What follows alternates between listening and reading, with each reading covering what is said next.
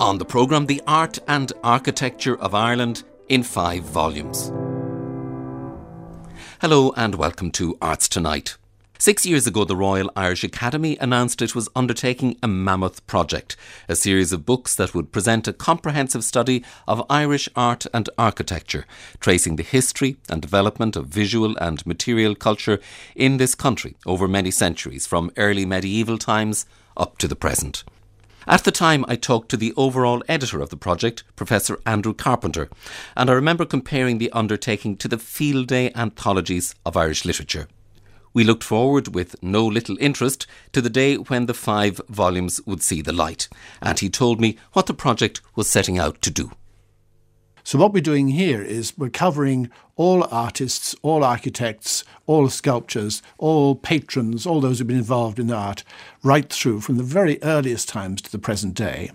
In addition to that, we're including thematic essays throughout, so that if you want to consider something like a particular type of sculpture or a particular type of building, or the way in which particular paintings are carried out and so on, there are essays on that throughout. Also, we have substantial introductions to each section, each volume, which are written by the editors of each volume, and each volume has its own editor. I hasten to add, I am not writing at all, nor am I editing the individual volumes. I'm general editor of the whole project. And one other thing that's important to point out is that it's always difficult to divide any great area. There are certain areas where there's going to be overlap between the medieval volume, which is edited by Rachel Moss of Trinity College, and the later volumes. The second volume is Painters and Painting from 1600 to 1900, and that's edited by Dr. Nicola Figgis. The third volume, Paula Murphy's volume, is on sculptors and sculpture from 1600 through to 2000, which brings us up to nearly the present day. The fourth volume is on architects and architecture with Rolf Loeber and Hugh Campbell, Professor Hugh Campbell, and they're going to work from 1600 to 2000, and that includes not just architecture, but the artisans, the patrons, the buildings, the building techniques. And the final volume is on printmaking, painting and photography and video art in the 20th century, and that is going to include everything which we have learned to experience in the 20th century. I presume we're talking about very big books. Yes, we have designed the book already. We have 500 pages, more or less, of text and illustration in each volume, and there will be about 100 pages made up of indexes and notes and other materials, about 600 pages for each volume. We are planning 2 illustrations per page, but of course that depends on cost. We have to deal with finances there. And the books are also going to be arranged alphabetically.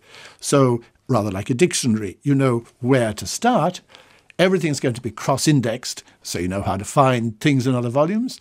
There's going to be a short but clear bibliography to each entry, going to be a list of where the buildings can be seen or the paintings can be seen. There's going to be absolutely everything. The cut-off point of 2000, I mean, does that mean that there's no representation or reflection of work done in this 21st century? No, it does not mean that, but you have to stop somewhere. And it seemed to us that it made sense to stop at the year 2000 in principle. In practice, of course, there is a number of cases of both architecture, sculpture and painting where material has moved through the millennium and is relevant to us today. But we do not feel that it is appropriate for us to work on material which is absolutely fresh, because the book is going to take 4 years to write and 2 years to produce. And the worst thing to do is to say that you're up to date and then not be up to date. So we're going to compromise where we want to with the date. It isn't an absolute cut-off, but it is a cut-off of principle. There is nothing like this. And American universities, American students are always interested in Irish studies.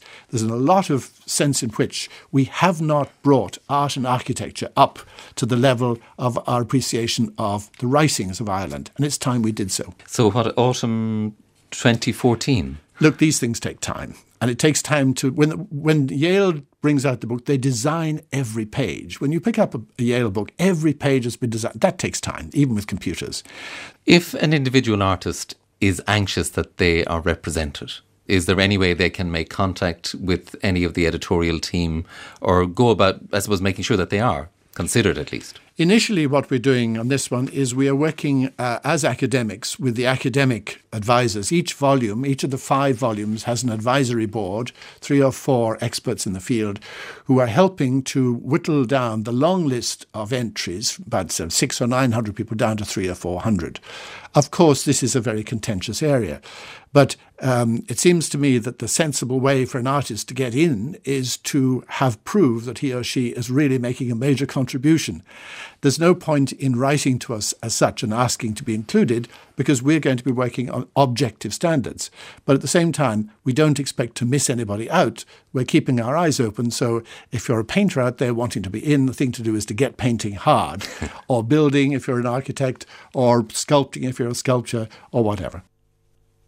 Professor Andrew Carpenter there from 2008. Well, those 5 volumes of Irish art and architecture have now seen the light of day and were launched at the Royal Irish Academy in Dublin recently. Louise Denver was there for Arts Tonight, where she first met up with Paul Mellon, a crucial private supporter of the project. A long-time interest in the arts. It was first fostered in me as a 14-year-old in the Louis Convent in Monaghan, when a nun made me president of the art club, and suddenly she opened up a whole new world for me. The influence of a teacher on a child is amazing. A few years ago, Art and Architecture of Ireland was imagined as a 2-volume set. But with the support of Paul Mellon, the number of volumes now comes to 5. When Nicola and Paula went to Professor Jim Slevin initially with the idea, Jim knew he'd have to get a private sponsor before it would get off the ground at all. So he thought of me, and I met the 2 ladies, and their enthusiasm was amazing. We met in the Marion Hotel over breakfast, and it was funny, I'm going to say, as I left the table with a full Irish breakfast, I knew my purse was going to be emptied very quickly. From oil paintings to high crosses and Georgian houses, the volumes are an authoritative exploration of Irish art and architecture. Strickland was the starting point, the starting reference, and it's extraordinary that the registrar way back at the beginning of the 20th century did create a landmark that endured for almost 100 years. It is virtually 100 years since that was written. Raymond Keaveney is the former director of the National Gallery. A huge amount has been written and added to what Strickland said, and so there really was a need for an update on the standard reference work. And of course it expands the brief as well, because now it includes architecture and other defence. So it becomes a definitive reference work for people who want to access information on our visual heritage. I'd love to get to grips with the architecture, because there's the area I am particularly ignorant in, and it would be wonderful to have this vade mecum, to reference things and educate myself on areas that I should be more knowledgeable about. In medieval times and even into the early Renaissance, artists were considered craftsmen. They weren't known. It wasn't until, the High Renaissance and people like Leonardo and Michelangelo, etc., that artists began to be considered in their own right. And obviously we're still part of that. Artist Robert Balla features in Volume 5, 20th Century. I think that the appreciation of craft, the appreciation of skills is something that's endemic in the human condition. We love things that are well made, that are beautifully made, whether that be a beautiful piece of contemporary furniture to a beautiful piece of clothing. I think there's something in us that responds to that kind of beauty, that kind of skill. Patrick Murphy, director of the Royal Hibernian Academy, was on the advisory board of Volume 5, the 20th Century. And it's great to see the type of decisions that had to be made about who would be included, the type of arguments that had to go on about how much of treatment one artist would get against the other artist. I mean, this is the type of contesting that we need to do in order to make a more rigorous culture. And it's out there now, and there's people's names on it. So I presume there'll be a little bit of controversy about who's being left out. Painter Anne Madden is one of the featured artists in Volume 5. It's very important for Irish people to see who they are, and they can only ever see who they are through their culture. As human beings, one of the things we do is try to find out what on earth we're doing here, who we are. And we only really find out about those things through science and through art. And it's immensely important what has been done. But it's also not only important, but it was actually necessary. Looking back on the 6 years of production, Campbell Naughton reflects on the project upon its completion. It's wonderful, and I think it's going to be a resource for serious art history and architecture students, but also it will be for people like myself who are interested in art and architecture. We can just pick it up, dabble in it if you like. It would have been wonderful if we could have added a few more crafts, etc. But we had to draw the line somewhere. So volume 6, 7 and 8? Well, one never knows.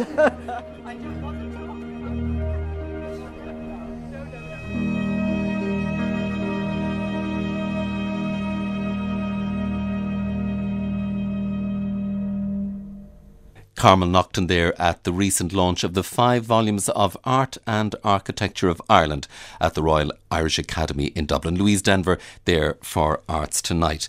Well, in the first of a number of occasional programmes to mark the publication of that landmark series, tonight we talk to 5 of the editors of the volumes and get a glimpse of the rich and complex landscapes they've negotiated and brought to light in their work.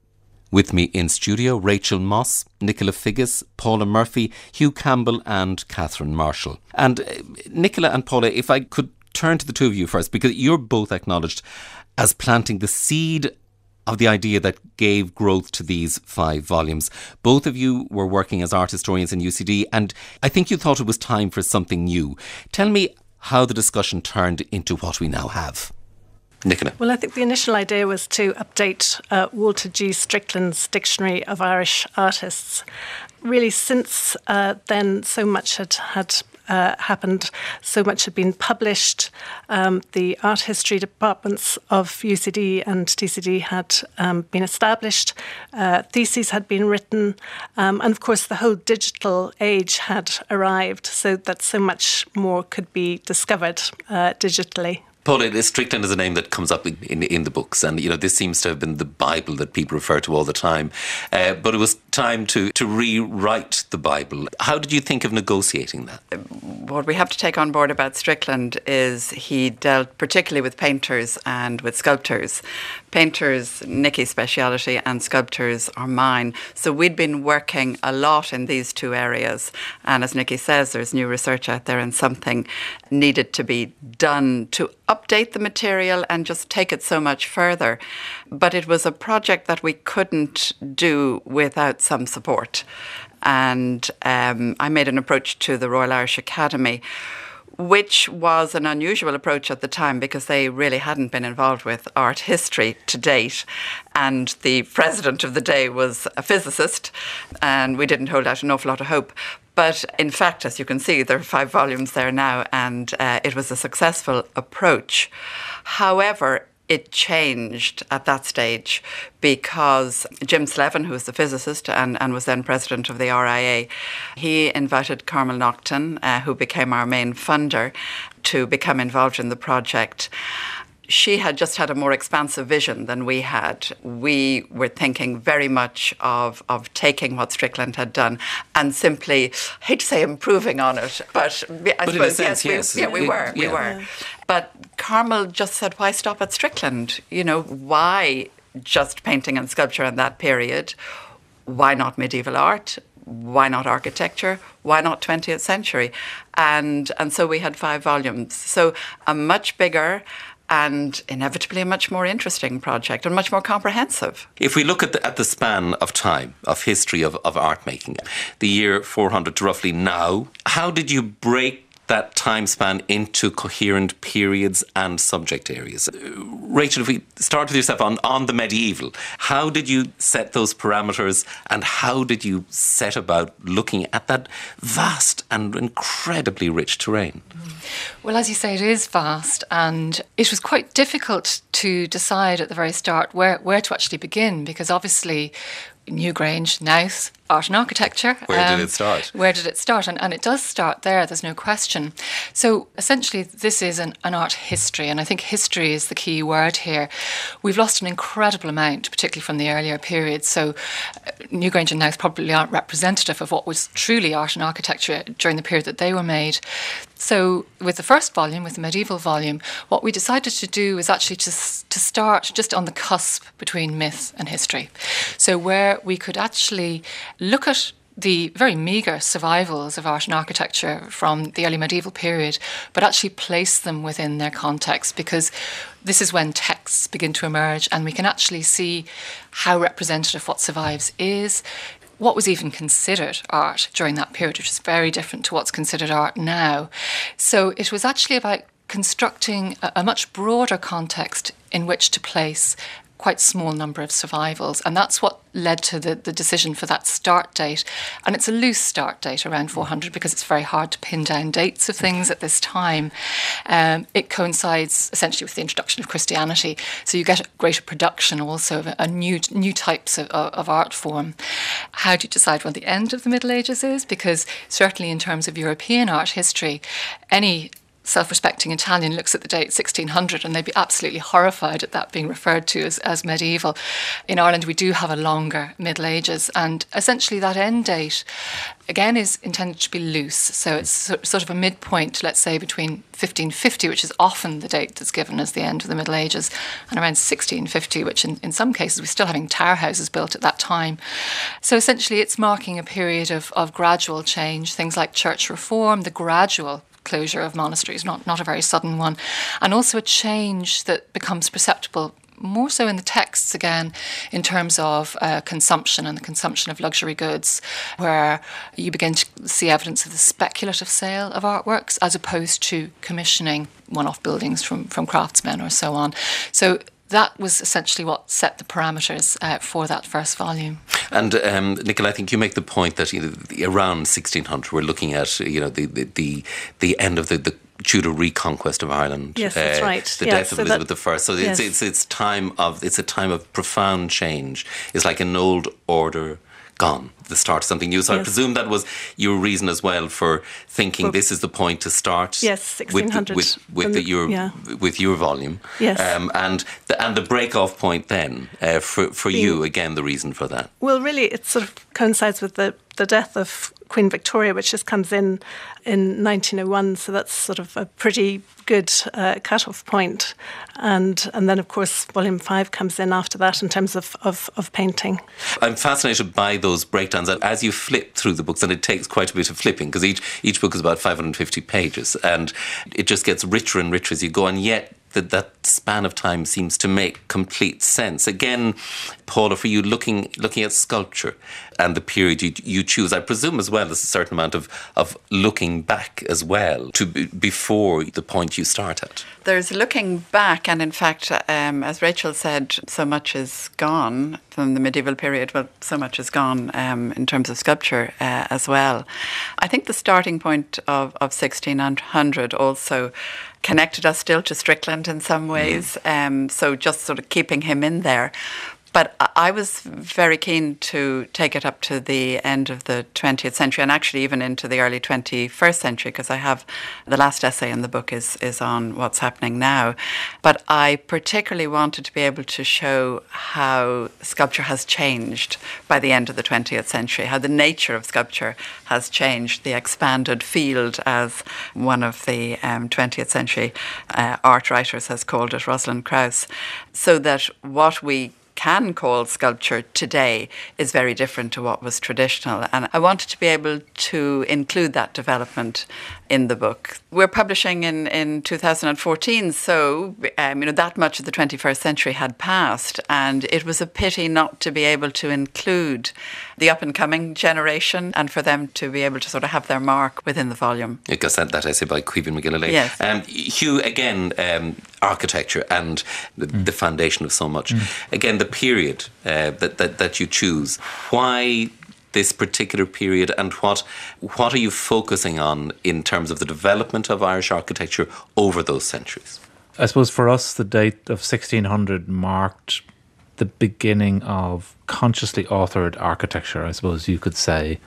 I'd take on board other things about the post-Reformation period. I mean, there's other markers that are associated with around that period, 1600. But it's possible to start talking about architecture, I think, in a slightly different way after that period. That being said, If you're then trying to get from there all the way up to 2000, you're going through many subsequent phases of development after that. And one of the challenges for us was to find a way of coherently dealing with that extremely long time span, over which time span, in fact, the way of architecture being made, the way of architecture being experienced, and the way of architecture being talked about changed quite radically. The impact that architecture had on people's lives would have changed quite radically over that period.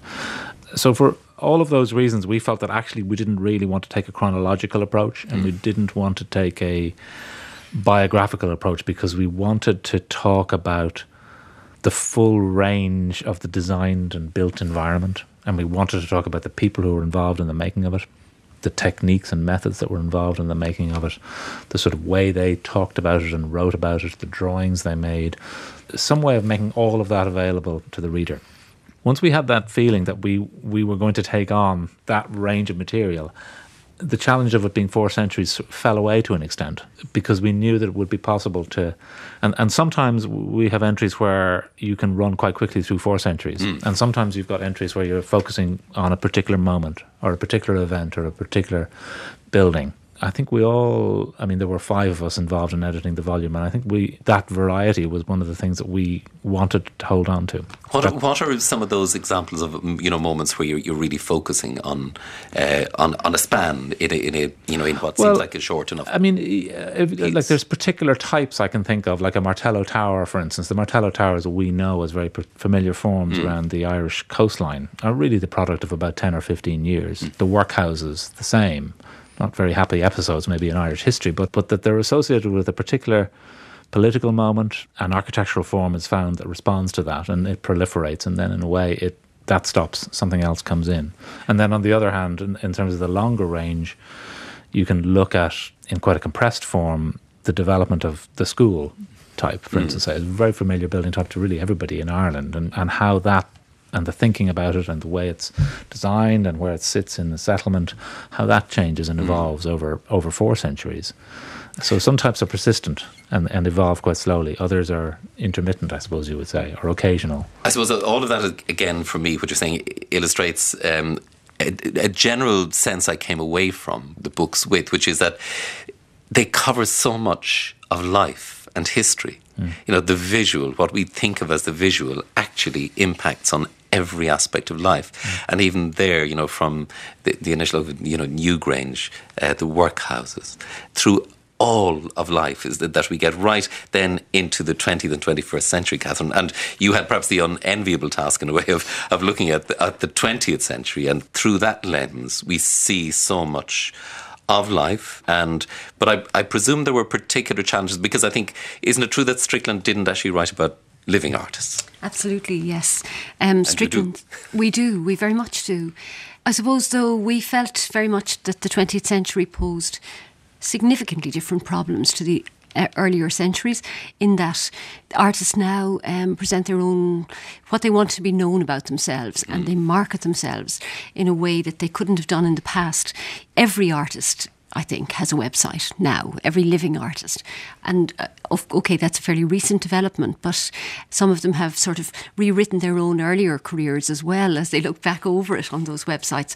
We were very conscious of that, and we were also very conscious of the art writing that had emerged in Ireland from about the 1970s. Nicky's already referred to the first universities courses in art history. And I mean, quite soon after those courses were set up, a spate of writing on Irish art appeared, but none of them actually dealt with the 20th century completely. There were a couple of books that studied the first half of the century or the second half, and they tended to very much inherit a tradition laid down by Strickland, which was very much about named artist and the biography of the artist. And while that was tremendously important, we felt that there were also other things that needed now to be known, because we're very conscious, if we work with living artists, of all the other agencies that influence the kind of work that they make. We wanted to make sure that some of that appeared. And of course, the other thing, we're maybe much more aware of in the 20th century are audiences for art. So we wanted to talk about how those audiences were encouraged or developed or not, actually, which is more like the truth for most of 20th century Ireland, and how the development of an audience hugely affects the development of the artwork as made when that starts to happen. And of course, you're also in the 20th century looking at the establishment of the Irish state and the impact that has. It's enormous. The state had a very particular view of the visual arts in the 20th century, mainly a very narrow, very restricted view. They favoured language and literature, especially the Irish language, over a number of other disciplines that would have been present in the 19th century in primary schools, like the study of natural science, drawing, music and so on. All of those were gradually peeled away in the 1920s in favour of an emphasis on language, which then, of course, became the set curriculum until the 1970s. So people whose only access to education was primary school, and that was a great many people in 20th century Ireland, had absolutely no sense that they had any right to even look at or comment on the visual arts. So we wanted to log that and to say how things changed with the advent of much more exhibitions, radio, television, new ways of communicating what visual art was about, and of course the introduction of the Irish Museum of Modern Art in the 90s and the art centres that now proliferate in every county. And in a way it's almost remarkable to think that it wasn't until the 1990s that we got the Irish Museum of Modern Art. But the state, again, the Irish state, obviously a very direct impact on both architecture and sculpture. Is there a continuity in the tradition of sculpture from earlier times through that, and do we see then a strengthening of the tradition with the development of the state? I don't know that we see a strengthening in that particular aspect of sculpture, because we have, coming into the early 20th century, obviously we have all these imperial monuments, mostly in Dublin, but some of them across the country. And it's not really the case that in heroic portraiture there's much change. Statue of Michael Collins that went up down in Clonakilty in the early part of this century is, much the same as any of those earlier monuments. So there's a tradition in heroic public sculpture that doesn't really change that very much. Other types of public sculpture, yes. I mean, there's a great development in that. But in a nationalist commemoration, a Daniel O'Connell or a Lord Lieutenant, there really isn't much difference. And they're done by the same artist, actually. So I don't see a great development. I don't ever think there'll be a great development in that area. Heroism is, it's hard to capture in stone or bronze or whatever. I don't think so much that it's hard to capture. It's hard to change it. I mean, it's done in a particular way. It has been done like that since the ancient world, and it goes on. Sometimes it's not a bad idea that some things continue, as long as there's variety elsewhere. Hugh, in terms of architecture then as well, the impact of the state, we see it at so many levels and continue to see it for good and bad in its impact on architecture. But a very interesting area, and I presume one that even books on this scale can only begin to describe and begin to engage with. I might respond to that in two ways. I suppose, first of all, particularly in relation to the state, the post-1922 Ireland, I think architecture did respond to the formation of the new state, and there was a call upon architecture to represent new values, if you like, and new possibilities for that new state. One might particularly associate that with new building types, hospitals, schools to an extent, universities, and heroic projects like the hydroelectric scheme on the Shannon. These things become, I suppose, rallying points in a way for the new state. At the same time, there is an inherent conservatism. So I think that's a very specific strain of development that doesn't necessarily represent a more widespread embrace of the possibilities of modern architecture. But of course, across the whole span of our volume, the presence of the state, the influence of the state on the shape of the nation's architecture is absolutely fundamental and increasing all the time. I mean, one of the points that we make, we have a chapter about the civic and institutional architecture, is to say that as you move really into the 19th century particularly, it's very difficult for a citizen to live outside of the reach of architecture in a way that it would have been probably in the 17th, even the 18th century. but it starts to play a greater role in their lives, and its language and its form starts to have an influence on them. So again, looking at the totality, the overall impact of these 5 volumes, one of the very obviously really strong elements is the visual itself. I mean, there are, I think, about 3,000 images. Rachel, and this is interesting, especially starting with the medieval and working through, there was a sense almost of a pattern beginning to emerge, of something beginning to make sense, where you could make a link between this detail in the medieval and something now, late 20th, early 21st century. And that's, for me, one of the really strong elements of the books. And that's actually deliberate. I think one of the issues that in a way has blighted particularly the study of medieval art history is that often it's actually considered as archaeology, not necessarily art history or architectural history in the case of buildings. And it was one of the things that I was very keen to do, and also obviously in consultation with my fellow editors, was actually to look at it in a slightly different way and say this is a continuous narrative. We've talked already about the date parameters. In a way, it would have been terrific if we could just throw those out the window, but you have to have some kind of a structure, and this seemed to work best. Also in terms of how people are still looking, some people are just interested in the 20th century, so that seems to make sense.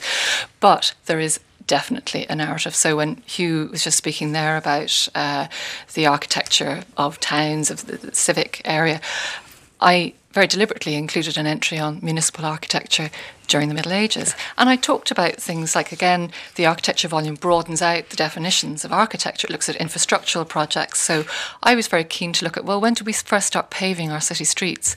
When were the first public lighting schemes? Where did the sewage in Dublin go? Which we might not immediately think of as being, high architecture, but actually, yes, artistic, very important detail.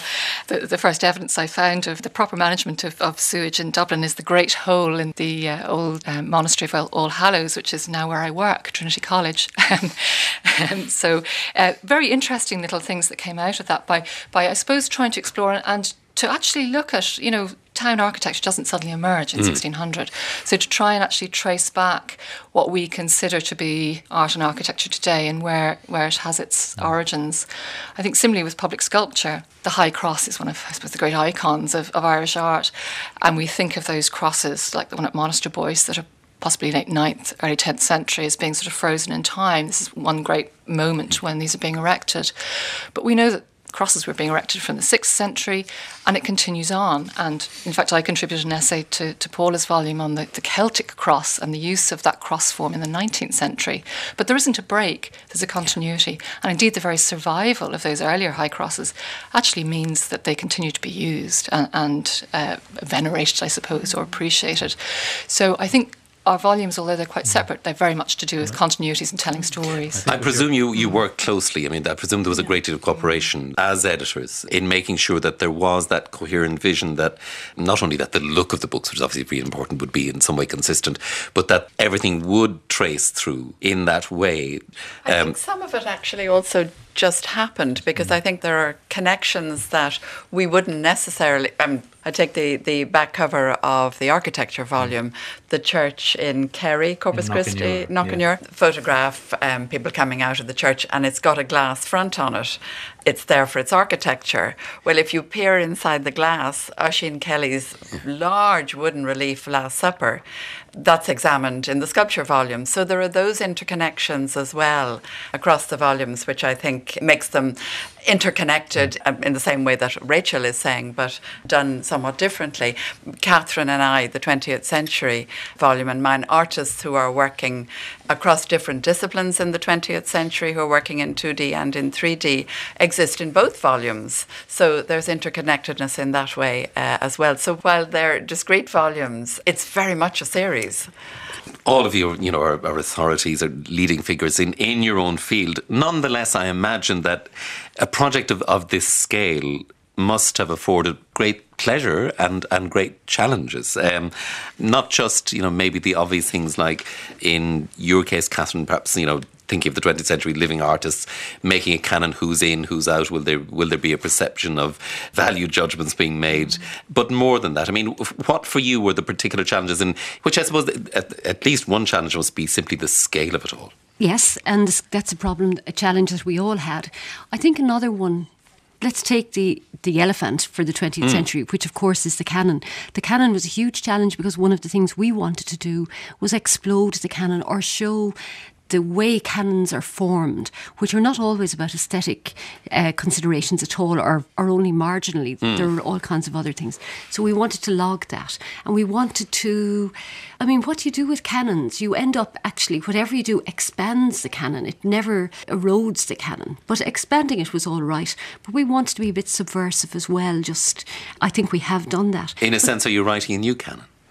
I suppose we are. Well, we're certainly developing the canon that existed. I'm sure the others would all say that too.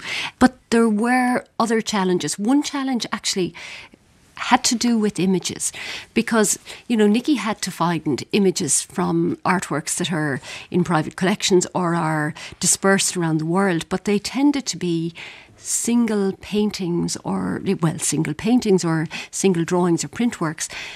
The problem in the 20th century is a lot of the work we wanted was installation art or video art or something like that.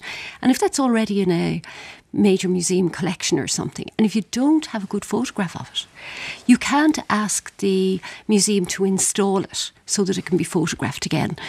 All of the institutions were very helpful and cooperative, but there were some things they just could not do. So, that was a challenge. Another challenge, and I'm reminded of Paula's final essay by Caoimhín MacGillilay. We tried to get Caoimhín to write an essay for our volume. He was already writing the very essay for Paula's volume. So that was a challenge as well. But I think actually that was maybe a really positive challenge. I don't know how everybody else feels about it because we haven't had this conversation, but there are 47 writers in my volume. Each wrote a good bit of our own volumes, but I think we'd all be really proud of the fact that it isn't just our voices, it is the voices of all the other writers. That's fantastic. It also spreads the responsibility to a considerable extent, which is nice, But I presume as well, and certainly you get the sense in reading the individual volumes that that your own personalities as editors do come through. That there is a colour, a pattern of something that comes from a bit more evident actually from after yourselves. the fact in a funny way. I mean, I was thinking the challenge is it didn't exist when when you look at it now. There's something inevitable about, and even along the way, it becomes increasingly inevitable. The shape of the volume, the organisation of it, and so on. But at the outset, of course, none of those things are entirely clear. So actually, the challenge is, in the first instance, to find a shape, a logic, which you think makes sense. And then, I mean, like Catherine, or even more so, we had, I think, close to 100 contributors in art. We made the decision we wanted to get everybody in the tent, so to speak, because we felt that there were a lot of people out there who had a lot to say. So we had to then to contribute, we had to find a structure that would allow that to happen and that would capture as much of what is known as possible. And at the same time, again, referring to what Catherine was saying, trying to expand the sense of what do we talk about when we talk about architecture? Let's include infrastructure. Let's include the vernacular. Let's include landscape. Let's try to broaden things a little bit as well and extend things up into the 20th century in a way that they haven't before. So there's that. How did you do that? I mean, did you, with your fellow editors, did you have long discussions? Were you very careful about who you got to write for you? Did you steer the thing in a particular direction? Myself and Rolf Lober were the editors. Rolf originated the project. I came on board, and then we brought on three others, Ellen Rowley, Livia Hurley and John Montague. And that team was great to me. That was a great strength for us, was to be able to bounce ideas around and to try to evolve ideas. Is this biographical? Is it thematic? Is it chronological? What are the themes, if we are having themes? The talking through of that, I think, probably gave us all confidence in it. You had a great big spreadsheet. We had a spreadsheet the height of a person, if printed out. Piece of architecture in itself. Indeed, it became certainly part of the architecture of our lives for a number of years. But it was just a way of controlling, who's doing what. I think projects of this scale have to be managed. A lot of it is managing. A lot of it is corresponding and talking to people and talking people down and talking people up and all of that, cutting word count. And keeping it on track, I guess. Yeah, and on the one hand it feels like a very big project, but actually quite quickly it can seem like quite a small project because suddenly you're up against the limits of the page count, That's right. the index, how big it can be. It's difficult to be comprehensive. You know quite quickly that's not going to be the case. So now how do you be selective? Paula, were there particular challenges in relation to sculpture? And I suppose, again, in a way describing sculpture in a book, 3D, sculpture photography, almost as an art form in itself. It is an art form in itself, absolutely. And I think, yes, a particular challenge in relation to the illustrations, because sculpture is 3D and you're reducing it to 2D in a photograph. And in reality, for anything that I was wanting to illustrate, I should have had several images, not just one.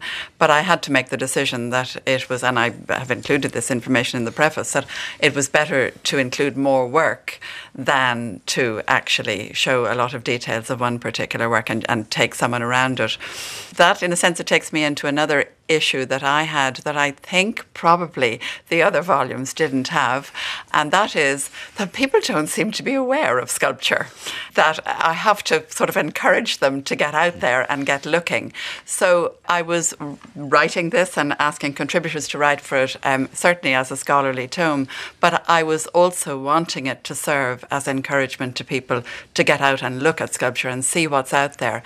And I mean, even still today, people who've spoken to me about the book, people doing interviews, for example, about it, flicking the pages of the book and looking at it, and then looking at me in astonishment and saying, is this all out there? Well, I have to say some of it's not, because it was blown up or whatever in the early 20th century, but most of it is out there. Nelson isn't there. Nelson isn't there, exactly. But a lot of it is out there. And people, I mean, coming into RTE here, I've seen quite a bit of sculpture on the way. There are a lot of bus.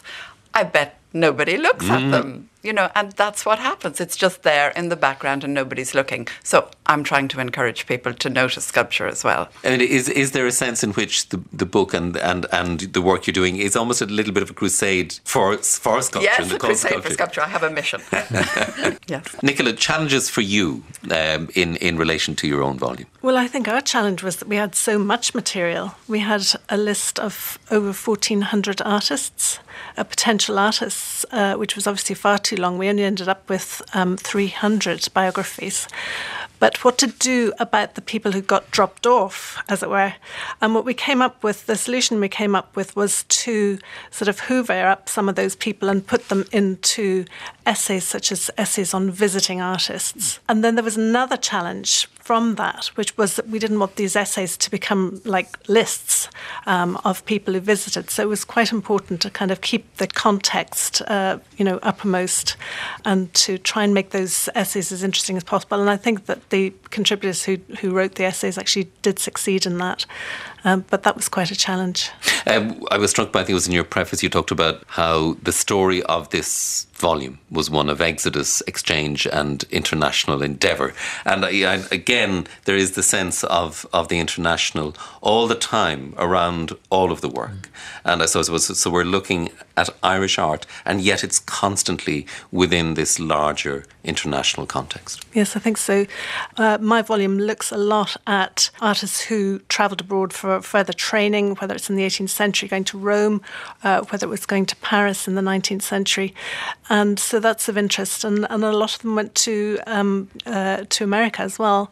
But then you also get a lot of artists coming to Ireland, and people like, say, William Ashford, who was born in Birmingham, coming to live in Dublin, and this is where he produced most of his work.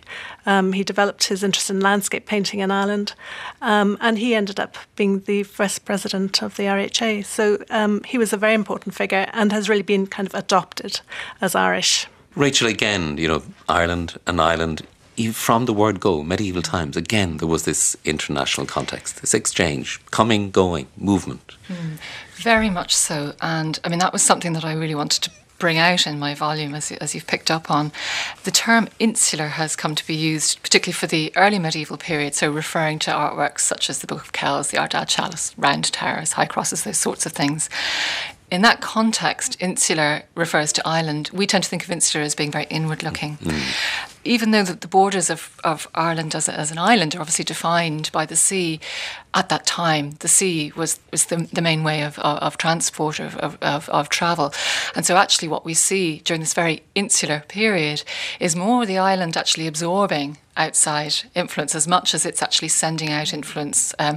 Again, along the watery conduits of Europe, so down the main rivers to Irish monasteries, for example, that were being set up. And although now if you go into any souvenir shop on Nassau Street or Suffolk Street or wherever, you're going to see endless souvenirs that draw on that insular art and define it very much as specifically Irish. In fact, what I tried to do in my volume is to unpick the fact that these are sponges that are absorbing influences from right across Europe and indeed even North Africa, from the South Mediterranean. And it was a global art even then. Also, I deal a little bit with some of the people that we know about who were involved in working in the arts and looking at documents across Europe during the later medieval period where we know, for example, that it was an Irish sculptor who was commissioned to work on royal monuments in the 1290s on the famous Eleanor crosses. We have the account books. It's William the Irishman, who is one of the top sculptors working in these isles. So it's a story of international and global influence, I think, right from the get-go. Materials, it's essential to all of this, and the colours that people used at the time, where they found dyes, all of that is fascinating. It is, and I mean, that's something, again, some people said to me while I was spending the years and years drawing this together, how can you possibly say something new about medieval art? It's all happened. But one of the very exciting things, I think, with the study of medieval art, in particular medieval manuscripts, is the new technologies that are coming in that allow us to analyse things like the pigments that were being used in the manuscripts. For example, the Library at Trinity College over the last decade or so have been carrying out really cutting-edge tests on their manuscripts, all non-intrusive, so they're not being damaged, that are really beginning to reshape the way that we interpret these. So just to give you one example, for a long time it was believed that the very vivid blues in the Book of Kells, which are still very vivid, were lapis lazuli. And during the medieval period, across Europe, this was more valuable than gold and was only quarried in what's now modern-day Afghanistan. So this was one of the really important things about the Book of Kells. And in fact, what our tests have shown us is that that colour is made from much more locally procured materials, from woad, which is a plant dye, and also from crushed seashells, which you can get all around the Irish coast, or indeed the Scottish coast, if that indeed is where the Book of Kells was made. Either way, they're local materials, but it shows the ingenuity, I think, of the makers of the manuscript. They are trying to falsify the look of lapis lazuli, and they do it very, very well, and they succeeded for over 1,000 years. So there are new stories, I think, always emerging about these that are actually showing us much more about the ingenuity and I suppose, experimentation of the time. That idea of new stories emerging, and again, I suppose maybe of new technology enabling some of these stories to come to light, must be part of all of your experiences in working on the book, where I suppose technology does enable more cooperation, more sharing of information, access to information, and I suppose a whole interdisciplinary approach that maybe makes everyone's work richer in a sense. Paula? A story that comes to mind in relation to new technology in the sculpture volume is more to do with access to material rather than use of something new to, as Rachel's telling, read a particular colour. This was to do with tracking down the death of a sculptor who left Ireland in the 1950s. Bit disgruntled with the way his career was going here, although he'd been doing well. Left, went to the UK and then went to the States and then disappeared off the radar. And Lawrence Campbell is his name, and he was indicated as being dead in Snoddy's Dictionary of Irish Artists, which was published in 1996 or thereabouts. So dead in the 1960s, relatively short life, forgotten about and written off. And by way of the internet, we were able to track down, actually, that he died in 2001 in Chicago, and therefore was alive when Snoddy was publishing his book and he wouldn't have been included, would he, because he was still alive at that point. But, information could have been got from this man, which would have been of real interest because he was very important in the early decades of the 20th century in sculpture in Ireland. So it was by way of getting his social security number, and then we could get his death certificate, and then we were able to ascertain when he died.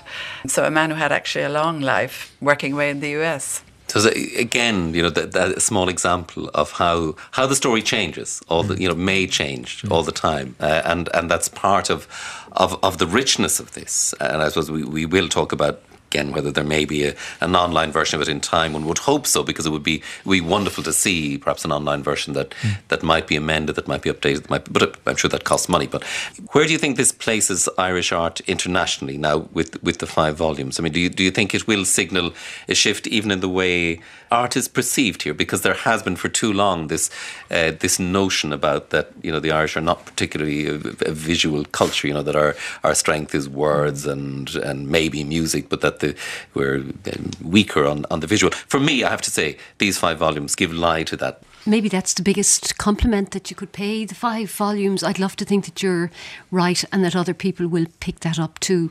Certainly, I think that artists, through their work in the last 20, 30 years, have been changing perceptions of the Irish as a visually illiterate people. But I think the work in the volumes and the fact that that'll now be communicated to an audience at home. People internationally have been picking up on the contribution of Irish artists for centuries. But that isn't always recognised at home on the island. So I really hope Irish people will read these books and come away with that picture. Hugh, similarly in terms of architecture, I suppose for a long time there has been a perception that architecture isn't Ireland's strongest forte either. But again, I think in the books we see an incredible strength over a hell of a long time. I think that's absolutely true. I think now and many points over the last 4 centuries there has been extraordinary architecture being made in Ireland and by Irish people elsewhere.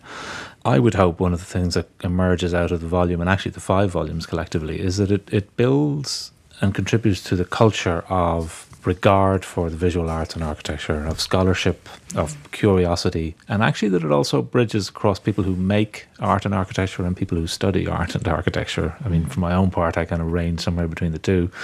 I mean, one of the great things about the launch event was that whole community was brought together in a way that I think very rarely they would be, and that was a very big and very eminent community. And I would hope that what this endeavour collectively has done is to highlight all of that. The other thing, just to come back on your point about the idea of that one of the kind of threads of continuity maybe through the 5 volumes is that there might be a palette of materials and colours that is Irish, and that you might be able to dip in and find it in a Gerald Dillon painting or something from the medieval period or a particular kind of brick. I think the other thing is people, when they read the volumes, will find other connections, other relationships, will take other things from it than we intended when we put them together. That must be the greatest thing, because then that takes them into the future, And I suppose the point you made there, and one we should bear in mind all the time, is that the books wouldn't be possible without the work of the artists and the architects and all the makers over so long, over the centuries right up to now. But when you look at that span of time, somehow through this one senses that there's almost a new way of both looking out and allowing others to look in that can only be good for all visual art in this country.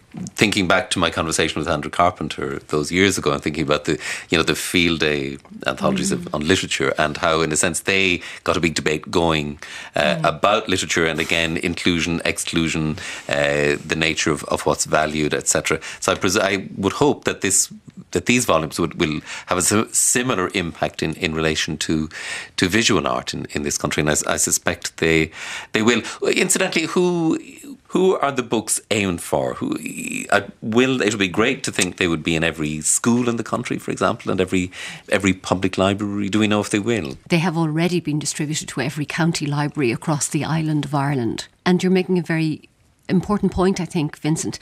We were very conscious, all of the editors in all of the volumes, to make sure that the writing was consistently aimed at a general reader and wasn't too jargonistic or exclusive, because that has been a feature of art writing in the past, and we all wanted to avoid that. And did you all avoid it?